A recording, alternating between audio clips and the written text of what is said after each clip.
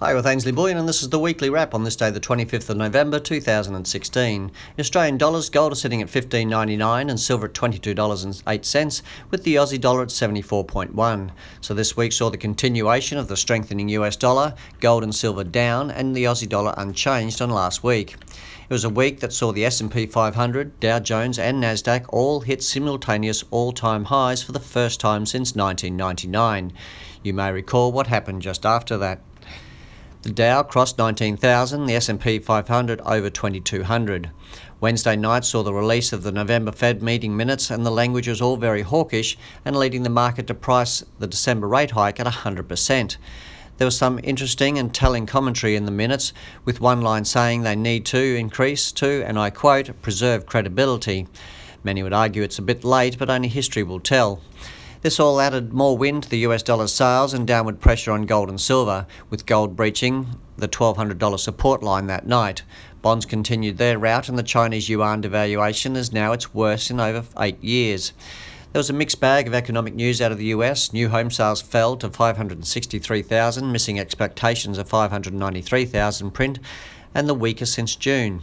593 was last month's number, by the way, but that was quietly revised down to 574,000 as well, along with the previous 2 months with it. All eyes are on this housing market as the crashing bond market forces up yields and bank interest rates. November's market US manufacturing index printed 53.9, better than the 53.5 expected, and its highest in a year.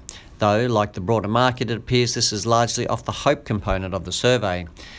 The biggest news of the week was the all-important durable goods orders, which saw a headline jump of 4.8% in October, its highest in a year, also and a big catalyst for Wednesday night's market action.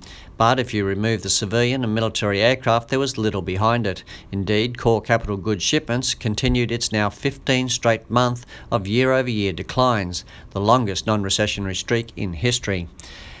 Even the ever-optimistic Goldman Sachs this week said the risk of the US entering recession over the next year has risen a touch to around 20%. Remember, just a few months back, the IMF announced Deutsche Bank as the most systemically risky bank in the world. Well, a new report by the Financial Stability Board now has Citigroup and JP Morgan ahead of everyone as the riskiest banks. Bank of America and BNP Paribas crept ahead of Deutsche Bank as well. You may recall BNP Paribas was the first trigger for what became the GFC. In Europe, Italy is now seeing the no vote for the next weekend's referendum across most provinces and a clear leader overall before polling stopped. We wrote of the implications on Monday, and it looks like this needs to be treated seriously. The even more important French election saw Sarkozy surprisingly rolled by Fillon in the primaries for the centre-right Republicans, and the far-right, Trump-like anti-EU Marine Le Pen continued to make ground with a sizable lead in some polls. In Germany, the unpopular Angela Merkel confirmed this week she will run for the fourth term in the 2017 election. In the UK, Theresa May confirmed Brexit will be done by March through Article 50 despite the court ruling, and categorically ruled out a second referendum. Not surprisingly then, UK forecast for 2017 GDP growth was revised down to just 1.4% versus 2.2% forecast just in last March. And 2016 GDP growth is now forecast at a tepid 2.1%.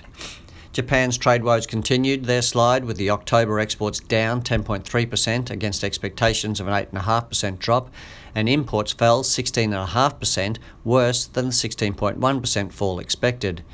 Probably the biggest news was the simply massive amount of gold added to Russia's reserves in October, up an all-time record 1.3 million ounces in 1 month, bringing their total up to 50.9 million ounces, or 1,583 tonnes. Let me leave you with a classic quip from Beppe Grillo, the head of the Five Star Movement political party in Italy and the next Trump-like political movement. He says, "The amateurs are conquering the world because the experts destroyed it."